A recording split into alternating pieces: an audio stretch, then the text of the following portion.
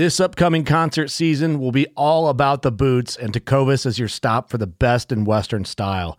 Tecovas has seasonal and limited edition offerings this spring and summer, including men's and women's boots, apparel, hats, bags, and more.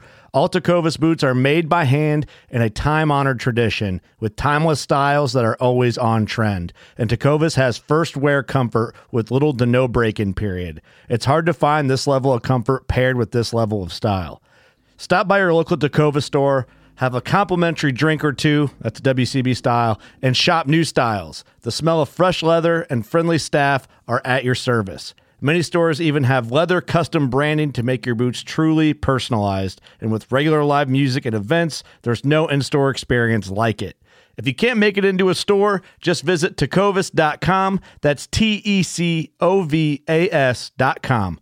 They offer free shipping on all boots, as well as free returns and exchanges, and ship right to your door. Go to tecovas.com and find your new favorite pair of boots today. Fishing like a local isn't just about catching fish.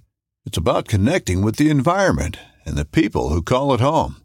It's about hearing the stories and traditions that have been passed down for generations and sharing unforgettable moments with the people you meet along the way.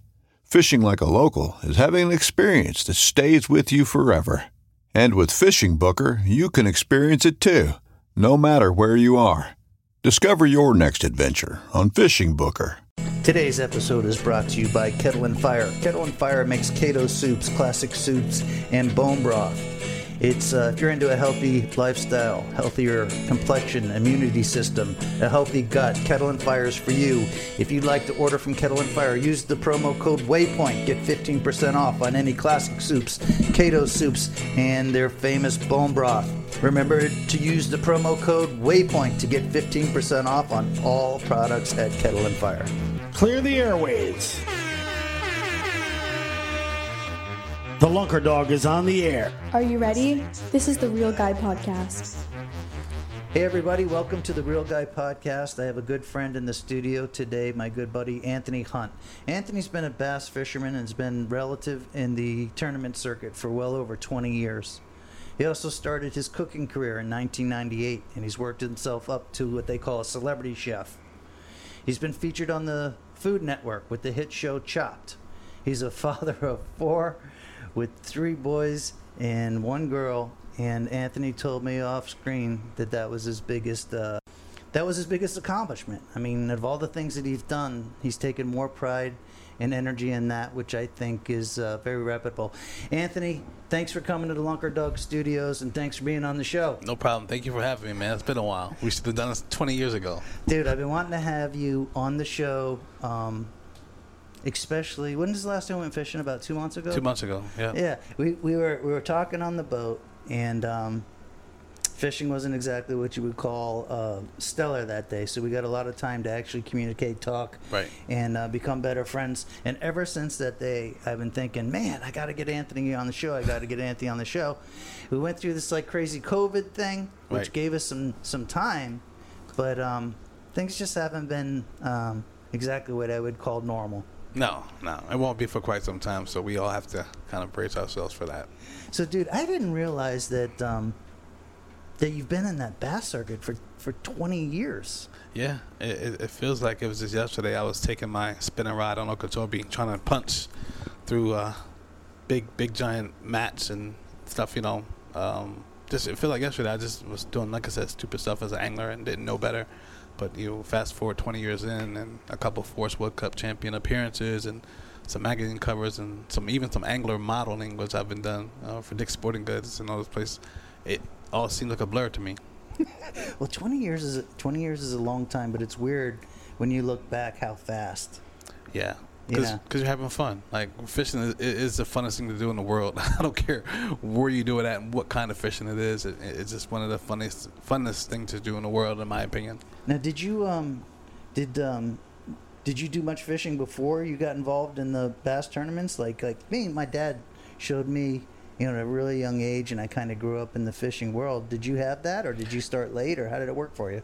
Well, you fast forward to a guy who's about 7 to 5 years old, and your aunt takes you fishing, and it was all the purpose was to feed my grandmother.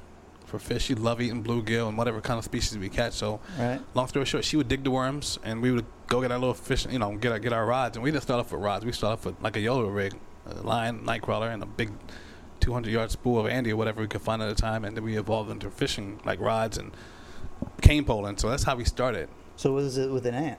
It was with an aunt, yeah. Aunt, she took us, and she was a fishing woman of the family, man, and we just got sprung from there. Like, we would cry literally leaving the lake every day. Because you guys were so into it. So into it. We didn't do one. There was no video games for us. It's funny. You never know who's going to introduce you to something that you're going to absolutely love. But Exactly. yeah, but it's cool that you had that aunt and she exposed you to it, and you guys enjoyed that kind of time. Yeah. So you did that, and you would take the fish and you'd feed the grandma. Grandma would take, as soon as they come down the dirt road, she'd just be waiting with a pail and her old knife, man, and just got everything up and just eat fish for days. And when she's done, she'd be like, all right, got more worms for you. And we'd go get the worms. But we fished so much, the supply of worms wasn't never enough. So we started fishing artificials. And one day I looked up on TV, I see Larry Nixon fishing, and he's got this giant bass on. He's like, oh my gosh, it's a giant. And I said, "It's 7." I said, damn. That's what I want to do. I just said, forget everything else. That's when it hit you. That's when it started. So, and me and Larry Nixon are good friends now. I don't talk about who I know, but he's been a very instrumental guy in my fishing career. Okay. Yeah. Well, listen, on the podcast, this is the time for you to talk about the guys you know. Sure. You know what I mean? People, they really want to know about real guys. Right. You know what I mean? Yeah. And everybody's story is a lot different. So please don't hold back today. Okay. So the bass fishing for 20 years. Now, how are you able to do that? Did you have to pace yourself, because you got the 4 kids and a cooking career, and you've had success obviously in your family and in your cooking career. Mm-hmm. It must have been a hell of a juggling act to actually stay relative for 20 years in the bass circuit. Yeah, I mean, just like any other angler, right, you have to have your a good circle of people understanding the mission and backing you, because I couldn't have done it by myself. Right. Wouldn't have done it by myself. So you just have to have a lot of long days and short nights, and you burn at both ends. And I never felt like it was too much. I knew every step was necessary, and you'd have to sacrifice in between. Your kids sacrifice a little bit. I never really missed birthdays. I've been kind of lucky in that respect. But those times have and will come. But it's a juggling act. You just have to kind of prioritize it and just keep your eyes closed, man. And just go, keep the goals in mind. Right. Yeah. Right. Yeah. Well, performing at a high level. I mean, if you're going to live in South Florida, it's a pretty good idea to perform at a really high level, and I think that that's pretty much what you're telling people. Yeah. No, I definitely had some success. Made some good appearances in the world of fishing, man, and I think my fishing work ethic is just stronger than most people. Yeah. I don't see I don't see myself getting tired. I just see practice. I'll fish from the bank, no matter where I'm at. Just practice is everything to me. So you start factoring a guy who just goes hard and practice, you can develop this callous of mind that even when you're practicing, you're still practicing, no matter if you're fishing a tournament or not. Right. And that's how I do so well. At one point, I was ranked one of the number 1 co-anglers in the world, and also had a 75% check catch rate, which is hard to do. Okay. That's like, archer just hitting bulls all the time, close to that. But I was just consistent. I wasn't afraid to be versatile. And I was a non-boater for quite some time, so I was always fishing behind some guys who, A, would try to block you, or Right. B, you would have to just really kind of outfish them. What do you mean? What do you mean they try to block you? Well, Because it's- a lot of us aren't that familiar Okay. with the tournament Yeah. scene. Yeah. So, because there's a strategy to getting ahead in any system. Right. So, what do you mean by they try to block Well, you? in the fishing industry, we call it front boating, call it front boating. Okay. Back boat, front boat, depending on where you're in the boat, I guess. So yeah, if you got a guy who's saying he's going on a bank and he knows that every weed line, every little weed that's off the bank holds a big fish, he'll take and put this in his boat where you can't cast to the fish, and Okay. he'll go pluck everything off and catch his limit and keep it pushing. So I called him to a couple guys, or if he's going on the bank, he gets his boat really tight to the bank so you can't cast to the front of the fish because there's an imaginary line you can't cast in front of the boat. So that happened a lot, man, and you just got to know how to maneuver through that, because that's one thing as a co-angler, that's your biggest frustration, having this guy just block you.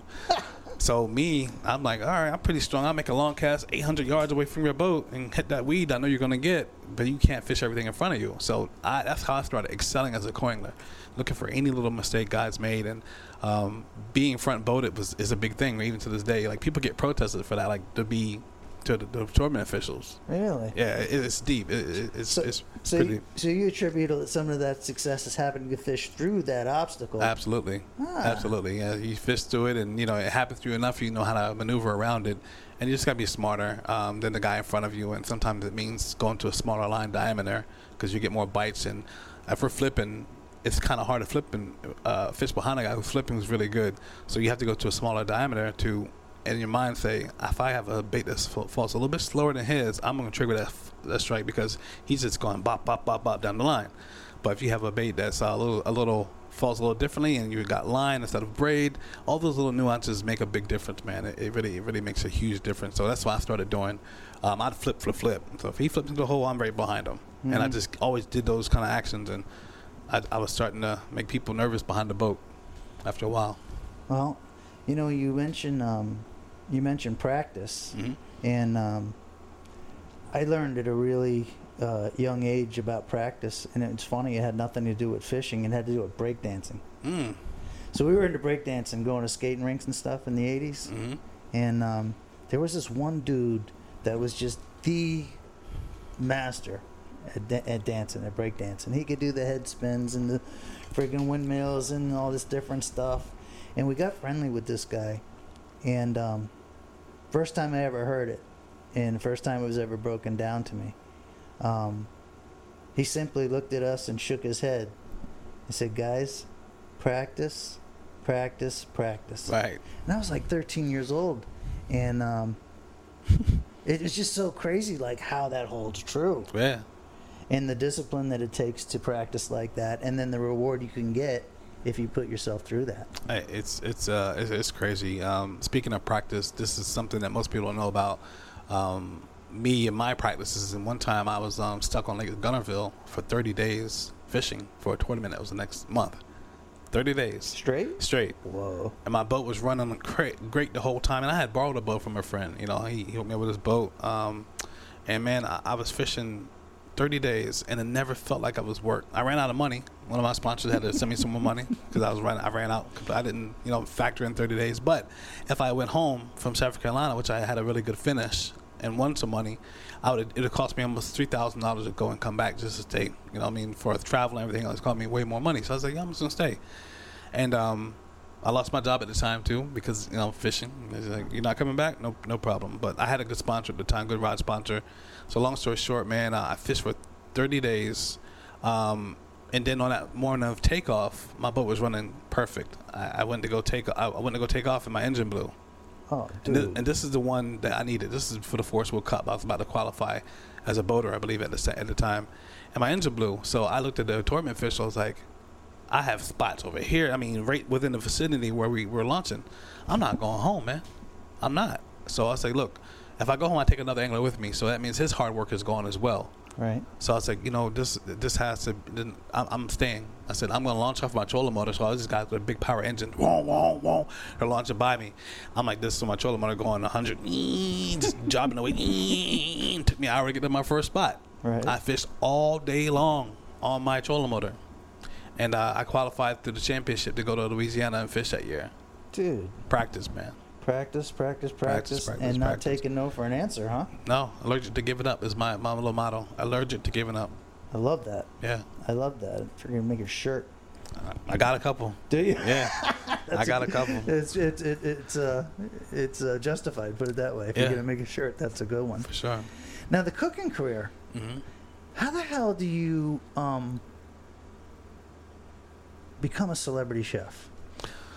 It's one of those terms saying that you're a professional fisherman. What does that really mean? It's a very broad word, man, in my opinion. And personally, I don't even like to use the word celebrity chef.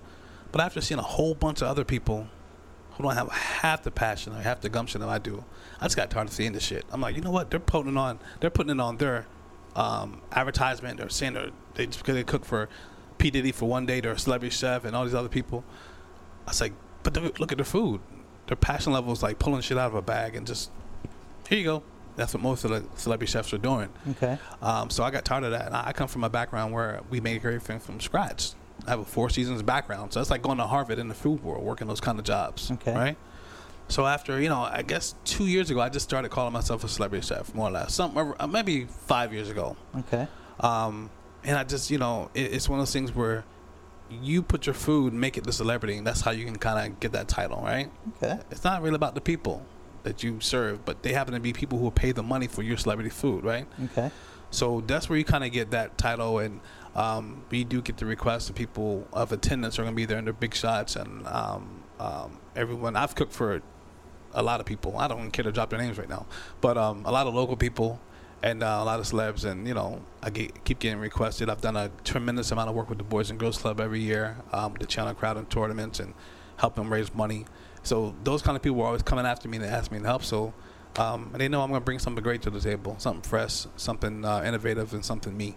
Always stay true to myself on that. I gotcha. And the working your way up to become an expert chef, did the experience in the work ethic and the everything you had to do to compete in the bass tournaments, did that help you? Yeah, it did. Your mindset and what you were trying to accomplish? That's something that I know we're going to talk about here in a little bit, but I have to answer it because it's on the moment. Go ahead, Rocket. It helped me in competition. Okay. One thing that happened in competition was, you don't have very much time to figure things out. Like I said, we'll talk about this in a minute. We'll bring up, tell everyone what it was. But I was in a pickle, man, because I was under the gun, had to make something, and I was just.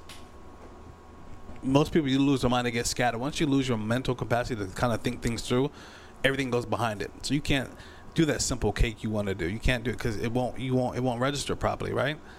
Fishing has taught me how to be patient and relax and calm, right? That's kind of my mannerism a lot of times. I'm a very passionate person. You see me, I'm acting up, having fun. But fishing was, in that moment, like, just wait for the bite.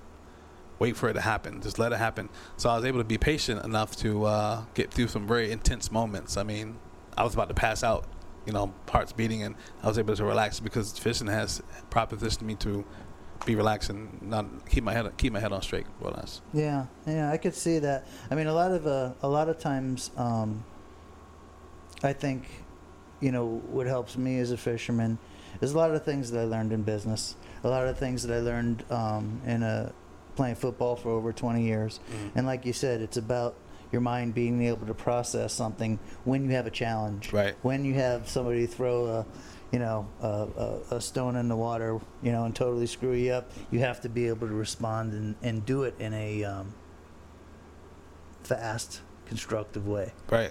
Yeah. No. All right. So let's go on to that next thing that you did. You got on the hit show Chopped. Right. Yeah. Tell us about that. Yeah, Chopped was mind you, mentally I practiced again because I applied for it twice and got denied the first time. How does that work? You can just kind of No. Put your name in and. It starts with a couple thousand people around the country. Okay. And then more or less you have to reach out to them and put kind of why. They ask you all these psychological questions. I think Chopped is one of those platforms that they have to have someone crazy, someone kind of crazy, someone that's going to gravitate towards something bad or not. It's a psychological breakdown. Well, it's TV. Yeah. I mean, they have to have all that drama set up, right? So it sells. And they pick you based on that thing. Okay. I don't know which one I was, man. I can't really tell you which one I was. You're not sure how you fell in there, but I was you in got there. in there. I was in there, exactly. So I just went in and I was myself. First time I applied for the show, I was kind of like, I need to be the perfect chef for this show that I don't know nothing about. So it's probably one of the only time I've altered my true self, man, to try to make something happen, which is what we call being fake. But I wasn't being fake. I was just kind of didn't know what to say to get on the show. I want to get on the show so bad. Right. So I'm thinking I'm saying the right things, and it really jacked me up towards the end because I got on the show and they brought out this big camera. I'm a man of energy. I feel people. I have a sixth sense for people. I can tell kind of who's kind of BS and who's kind of real. So having that said, I have a small circle because of that. So I go into this room and there's like all these executives, man, and they're like, talking to me, and I'm doing good and cracking jokes and making fun of their nasty food they had sitting on the table. And the woman brings me to the side, says, all right, we're gonna start the interview process now. And she says, this is an energy stealer. This is a giant camera. And as soon as she said that, Said it was a what? energy stealer. Energy stealer. Yeah. Okay. She said most people get freaked out. Oh, I know what Right. she's saying. I got you. And I was good up until that moment. So after that moment, man, I just got real clammy. I started stuttering like I couldn't speak. And things just went so left. And I left out of there feeling like, you idiot. It didn't work. It did not. I mean, I was kicking some good knowledge of when they asked me questions. I was handling myself well. But I just fell apart. So long story short, they came back around to my job. I was working at one of the restaurants downtown. And Las Olas, and they came back and said, we're looking for people to interview. And the girl walks up to me and says, Anthony, you would be good for this. She didn't know that I had already applied a couple years ago, got denied. So I see it, I'm like, give me that damn paper. I'm calling this guy. So I called their headhunter, had a little mini interview with him, submitted my paperwork, and about 2 months later, I called and got the news I was going to be on the show.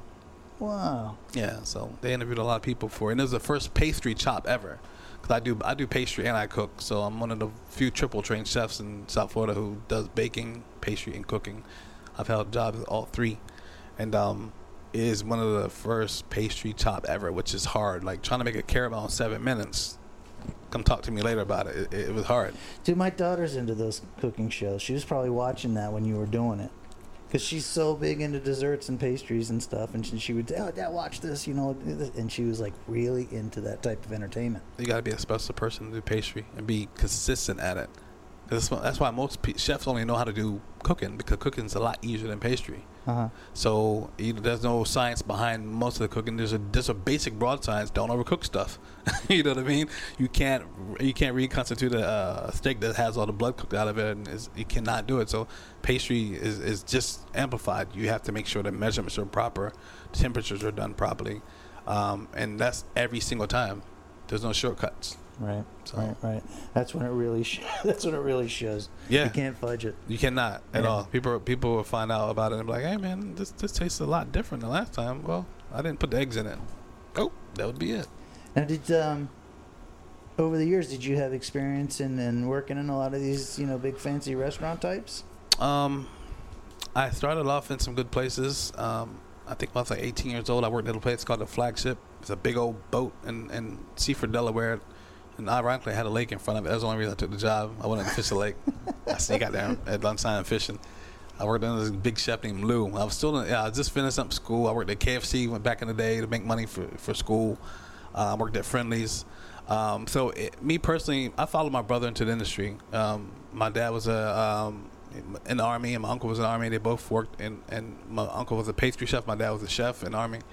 I guess they called it the mess hall, whatever back then, right? It wasn't a kitchen. Yeah. I think so, yeah. So they both served, and they both, retired, and they I didn't know I wanted to do it. I just knew I needed to do something, man, to pay for all this expensive ass cooking bills. Fishing equipment I needed to be successful in the fishing industry. Everything I've done is all about making the way to fish. So that's the only reason I even started cooking. But my brother, like I said, he was so good at it. At 13 years old, he's cooking 4-course meals for the fam. So I followed him into the industry. Nice. So we went to California and did our thing out there for a while, studied, I just kept going. And he still cooks today too, but I just kept going. And I started, I had a job at the Four Seasons before I even graduated. Really? Yeah, I was bugging the chef every other. Hey chef, I'm coming. I'm about to graduate. You have my job? Yes, Anthony, I have your job. It's a French chef I used to work for in the Four Seasons. And I had a job literally waiting for me when I graduated from culinary school. That's how ambitious I was about everything. So, I stayed on them, man, for 6 months until I was finishing and walked into the Four Seasons as my first real job. So would you call that the corporate world of cooking? Four Seasons is more the elite world of cooking. The elite. Because we had ostrich, we had the weirdest ingredients. Oh, yeah, I didn't think of that. Yeah, and the clientele was like, everybody was a celebrity. Like, we said no to our clients, never. So that was their motto, never say no to their clients. Right. And we made everything happen for them. If we couldn't do it, we'd find some way to kind of substitute it out to make them happy. So I learned that whole customer service through them, and which I applied to my everyday clients now as well. Huh. Yeah. Did you, over the years, were you able to cook for some celebrities that really meant something to you? A lot. I think, I'm trying to think, man, who I did the whole, I cooked for Jacques Pepin's son. Jacques Pepin. Who's that? Jacques Pepin, Jacques Torres. Is that who was the guy that used to dive in the water? the explorer guy back in the day. With the long hair? Yeah, I believe so. And got killed by the Jacques stingray? Cousteau, maybe? Oh, Jacques Cousteau. Yeah. Dude, Yeah. that's like the original dude. Yeah, that's the original guy. I cooked for his son at a private client's house. I've cooked for a couple of the Miami Heat players. I've cooked for Diddy, Gloria Estefan, Lauryn Hill, the Rolling Stones. The list goes on, man. Working with those, you cook for everybody. And I think most impressive to answer the question, 'cause I kind of get off task here sometimes. No, it's good. It gives people a perspective. Yeah. Not really. I'm not really a starstruck person, man. I see people as people. Like, you put your pants on the same way I do, and I like what you do. We click and vibe, but other than that, I don't know. I think So none of them really. Venus might have been the one that was kind of starstruck me. Oh, I bet. Yeah, because she was so tall, and I looked up, it's just her, and I was so busy chopping. Like, shit, I ain't got time to worry about it. After I left the party, it's like Ray Allen and Venus both left your food. I'm like, cool. Nice, keep it going. Very cool. But that makes me happy, that you can tackle not just them, but I can tap into all types of people, different walks of life, and really make them enjoy me, and they can taste my flavors. Because I believe that there can be love at first bite, man. I really do believe that. So people can love you from food. Well, you can definitely make people happy. Yeah. And if you can make people happy, you're doing something really, really good. All you have to do is look at somebody eating your food, and they're rocking and bopping in the seat, and they're smiling, looking at the food stand. You touched their soul. That's what soul food is. It's not even about from the South or wherever. It's about when you eat the food and your soul feels a certain way and your body can be happy and you're just smiling all over. It's like a glow. And I've seen people do it, man. It's a beautiful thing. And most people don't even realize it happens because it's just like one of those things, like they're so into it. Did you make that up about soul food? No. Or is that normal? That's how people... No, that's something I say. That's your own... That's mine. I love 100%. that. 100%. I didn't know if that was taught through culinary school somewhere that I never heard of before. That's a great way to... But it's so true. Right. It's a great way to describe it. Yeah, I don't care what kind of food it is, man. If it hits you right, your soul's gonna react. Good stuff, man. Yeah, good stuff. The I don't know. Like we get to take a lot of celebrities out in the fishing guide business, and a lot of the celebrities that you take out, you don't even really know who they are, but you take them out. They want to catch a fish, and it's hard to get one that like really, hits your soul. Mm-hmm. But one time, Andy Mill called me up. Mm-hmm. First time I ever took him fishing. Mm-hmm. And to me, growing up here in South Florida, that was like God calling me up to take him on a fishing trip.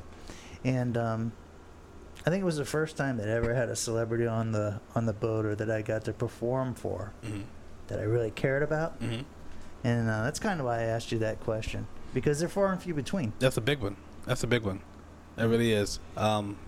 And I feel the same way too. It's like you don't get that many that you can go in between. Right. Now, today, as far as your bass fishing in your cooking career, where are you? I'm in a place where a lot of people are right, man. I'm at a place of let's redirect ourselves a little bit. 25 years of cooking and what have you, and let's redirect. It's been very obvious that my cooking career would never be where I thought it was going to go because of what's happened.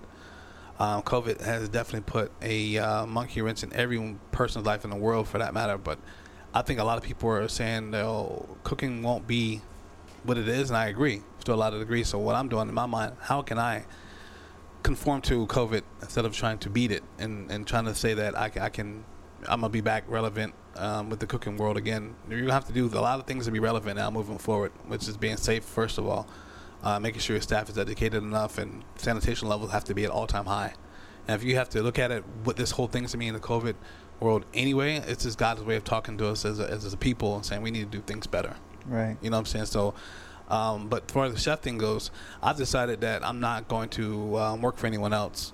And I really can't afford to make that decision right now because I don't have nothing consistent. I have clients that come in, which are now starting to come back down to Florida a little bit, which is, at a big house somewhere. So without that, I think I'd be kind of dead on water like a lot of people and probably had to change careers. But every time I kind of get in a mode of, even questioning or even worrying a little bit, I don't, because he always provides, man. He always comes through at the right time and says, this is what you're supposed to be doing. And I had some clients come in recently, and I was just like, all right. just need to stay on that path. Now I'm starting my little business, so I'm going to be doing some cooking. I'm starting off small. I'm going to be at a gas station with a 2 double-side grill, and I'm going to be cooking out some of the best food you're ever going to have from a gas station and move forward. Well, I'm gonna assume, now I'm no cooking industry expert, but I'm gonna assume the cooking industry has been under the same assault that boat builders and hardware stores tackle and manufacturers, tackle shops. Yes. And it just seems like there's harder and harder to compete in the market with quality instead of quantity. Everything is about fast food style, franchise style, volume style. Yeah. And the guy that is really concerned, like you said, has soul into his food, has been left on the back burner, because it's definitely happened in all the other industries. And that's where the smaller tackle guys fall into place, man. You know, these bigger guys may be able to weather the storm a little bit better because they've had the revenue built up for years or what have you. It's scary because to me, what I see happening is there's no more ICAST, those kind of places, platform where they go to make the money every year and they get most of their revenue on those bigger shows because they sell 20 million or whatever it is at the time they sell those. The bass boat, the industry, if it's anything like the car industry, they're trying to give away boats because the worst thing they want to do is be a year behind on models, right? Sure. Then they got to take the bigger hit. And they can't eat the floor plans. They can't. Right. So I'm seeing that. And the guy that understands and figures out volume in the cooking industry and has a price point that's compatible to people's pocket now, because everyone's kind of broke, more or less, right, is going to be the company that figures out how to withstand this whole COVID thing. And the good thing about the COVID that we were all essential. We all fishing. We all kind of kept fishing. And more people than ever have started fishing because of that one reason. Right. And they kind of get the gist of why we fish in the first place. So it's not going to be something that happened overnight, but it's going to be thriving back to not a normal operational level, but some sustainable, I think. Okay. Now, just so the audience understands clearly, the way I see you moving forward in the cooking world would be similar to how a tarpon guide or a bonefish guide would work. Right. You have a clientele list, you cater to them, you make them happy, and they basically pay your bills for you. They pay your bills, you get the other referrals, and all they have to do is love your work. Like, they have to love you or your service. Like, Captain Jeff can't be out there throwing people in the water because they missed a fish, that kind of thing. You have to kind of be understanding and be like a father, mother, whoever, nurturing at the same time, and get people to say, dang, we caught 150 tarpon, but Captain Jeff was awesome. Like, that's a big day, but yet we still enjoy Captain Jeff just as much. So whether you're a guide or chef, you have to bring people into yourself. Like, they have to know you. You have to sell yourself at that point in time and make them really happy through you. And only you can do that. So that's why there'll be residual customers. But we in both industries, hospitality-wise, you have to be very hospitable. So we're in the same industry as far as I'm concerned, a lot of different aspects. But we're catering to a clientele every time, man. And it's hard because they're not traveling, so that affects you, that affects me, and the industries, they're very similar. Did you kind of get this business plan idea from the fishing industry because you were part of the fishing industry, or was it something that just through X's and O's and common sense, it was like, this is the way I gotta go? Because it seems to me like if you have talent and you can cook and you can freaking cater to a clientele and you can deliver those type of services, you don't need a whole restaurant. You don't need coupons. You don't need. All you need to do is make people happy. And to shut your head, shut your mouth, focus on the food, make sure the food is going out and making people happy. The word of mouth is still the best form of marketing ever. I don't care what kind of social media buttons you can hit. It's still the best form of marketing because everyone don't have and operate from a computer store, even in 2020. So it's just, it came to me because, like I said, I got tired of making other people money. To be honest with you, okay, I made a lot of people money. And look at my pocket, I'm like, hey man, my pocket looks a little different than theirs, and I put recipes in this place, and they have my personal recipes.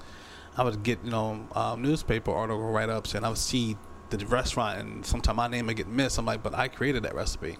I've created so many recipes, and I got tired of it. Sure. I'm like, well, what if I just take the same attitude, man, and the same 12 hours a day and apply it to my own self? Who's gonna win? My family. Sure. So that's kind of where I said, to myself, I've been sustaining so hard with the COVID being in place. And I was like, man, it doesn't make sense to go back and work for anyone else when I know how to cook almost everything. I've messed up almost everything. So I've practiced how to cook almost everything. Make you a perfect hot dog from scratch and give you some molecular food down the line. Whatever you want, I try to cater to that person and make them happy. And I know I'm doing good because I can look at the scratch marks in the plates, and that tells me that's my justification. I'm doing something right. But starting business for myself, I've been wanting to do it for 20 years. I just wasn't ready.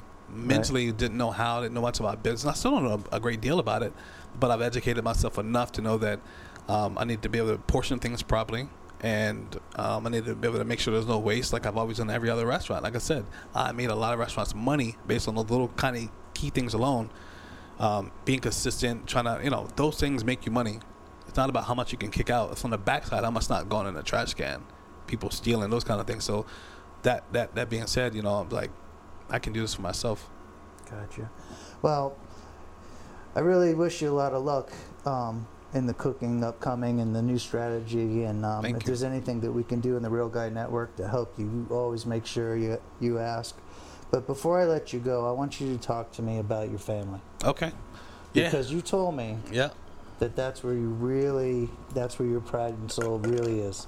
Talk to me about your family and how's cooking and fishing? How are you able to pass that along and make it, relevant to life with the fam? It's one of those things where, my oldest son, I have 18, 14, 9, and 5. 18, 14, 9, and 5. Right. Pretty good ages. Big spread. Yeah, good ages. And my oldest son, I kind of try to ruin him, man. I mean, he had the first wave of my fishing passion. I wanted him to be like a little Tiger Woods. I ain't gonna lie. I was like, man, you got there and rig that bait. And really? He was like 3.5. I remember like it was yesterday. I ruined this cat. I love you, Andres. And he was fishing. It was hot outside, and we were just on the bank fishing. And he was like catching a lot of fish. And I noticed the clouds kind of came in, a little front came in, and fish stopped biting. Barometric pressure. Blame it on barometric. And he looks at me and says, Dad, I want to go home now. I'm ready to go home. And he was getting into it, casting, bait casters, and everything. And I was having such a good time. I looked at him and said, sit down and shut up. We're fishing until the fish stop biting, or waiting for him to start biting again, more or less. And he started crying, man. He just sat there and he's just like, Daddy, I don't want to go fishing no more. He has not been back since. Wow. That was a long time ago. But that's my oldest son. But, to answer the question, it's not an easy act. It's just something that has to be taken very considerate as far as your time. Right. Your time is so spread thin, and you just have to. Me personally, I didn't have a father to show me how to fish, so I say to myself, what can I do to be that father I never had?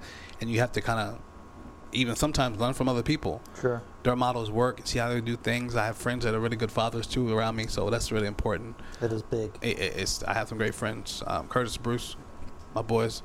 They're good fathers too, so we ground each other. And then at the same time, it's like you just have to take the fishing and make it fun, man. Just take them out and don't force them. I learned the hard way from my first son.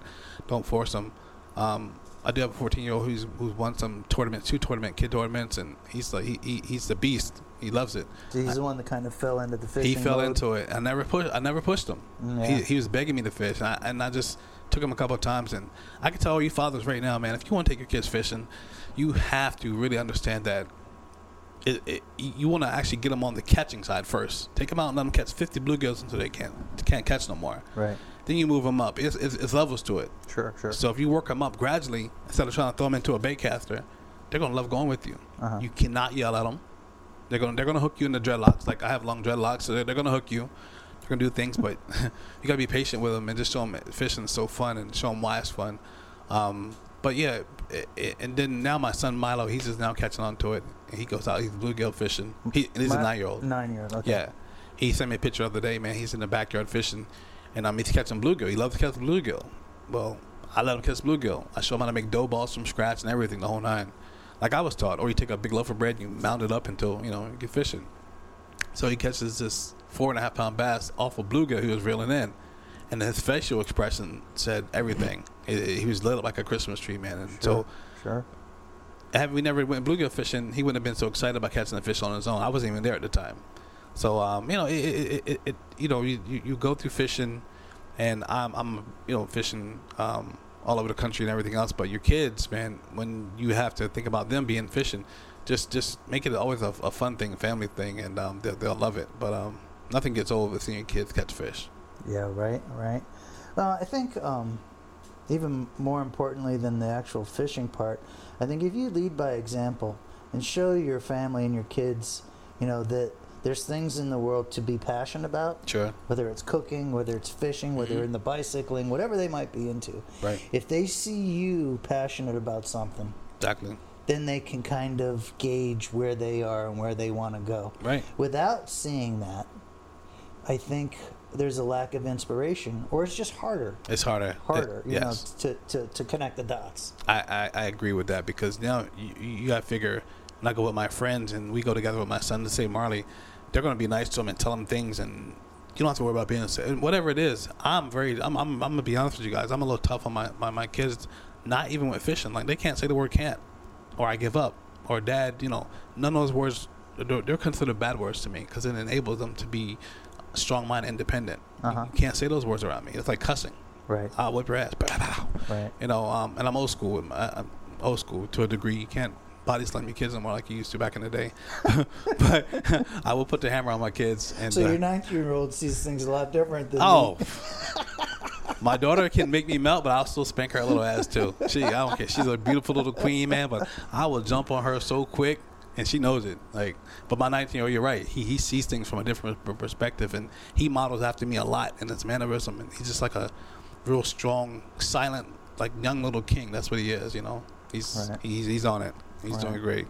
Well, Anthony, I would appreciate you coming by and being on the Real Guy podcast. Appreciate you having me. After talking about the different topics, I can see how you lit up when you talked about your family, and now I get exactly why you told me that in the first place. Exactly. And I'm sure the guys in the Real Guy Network are going to appreciate you coming on as a guest, so we really appreciate it. And going forward, if somebody wants to get a hold of Anthony, whether you want a great meal, if you got a question for him or anything, of course you can reach out to me at jeff@lunkerdog.com. Anthony, can tell me how they can find you if they want to. Sure, appreciate it. You can catch me. My email address, I'll give it out. It's not a problem at all. It's chefanthony94@gmail. Okay. And then any of my handles, if you put in 50Z94, which is my tournament fishing name, it comes up a little bit. You can find me on any of the social media handles, Instagram, Facebook. That's you can Google and Chef Anthony Hunt. I pop up pretty good. But anybody has any questions, I really appreciate you guys on the show right now, and I'll be more than happy to give you some secret tips, how to eat better. What any of those little things you want to ask, I'm always open. I never turn anybody away. I always make time. So feel free to reach out. Well, that's how I got to be friends with Anthony. He's real social. He's just a great guy, and the more you learn about him, the more you like him. Thanks for being on the Real Guy podcast, and run that dog. Run that dog, baby.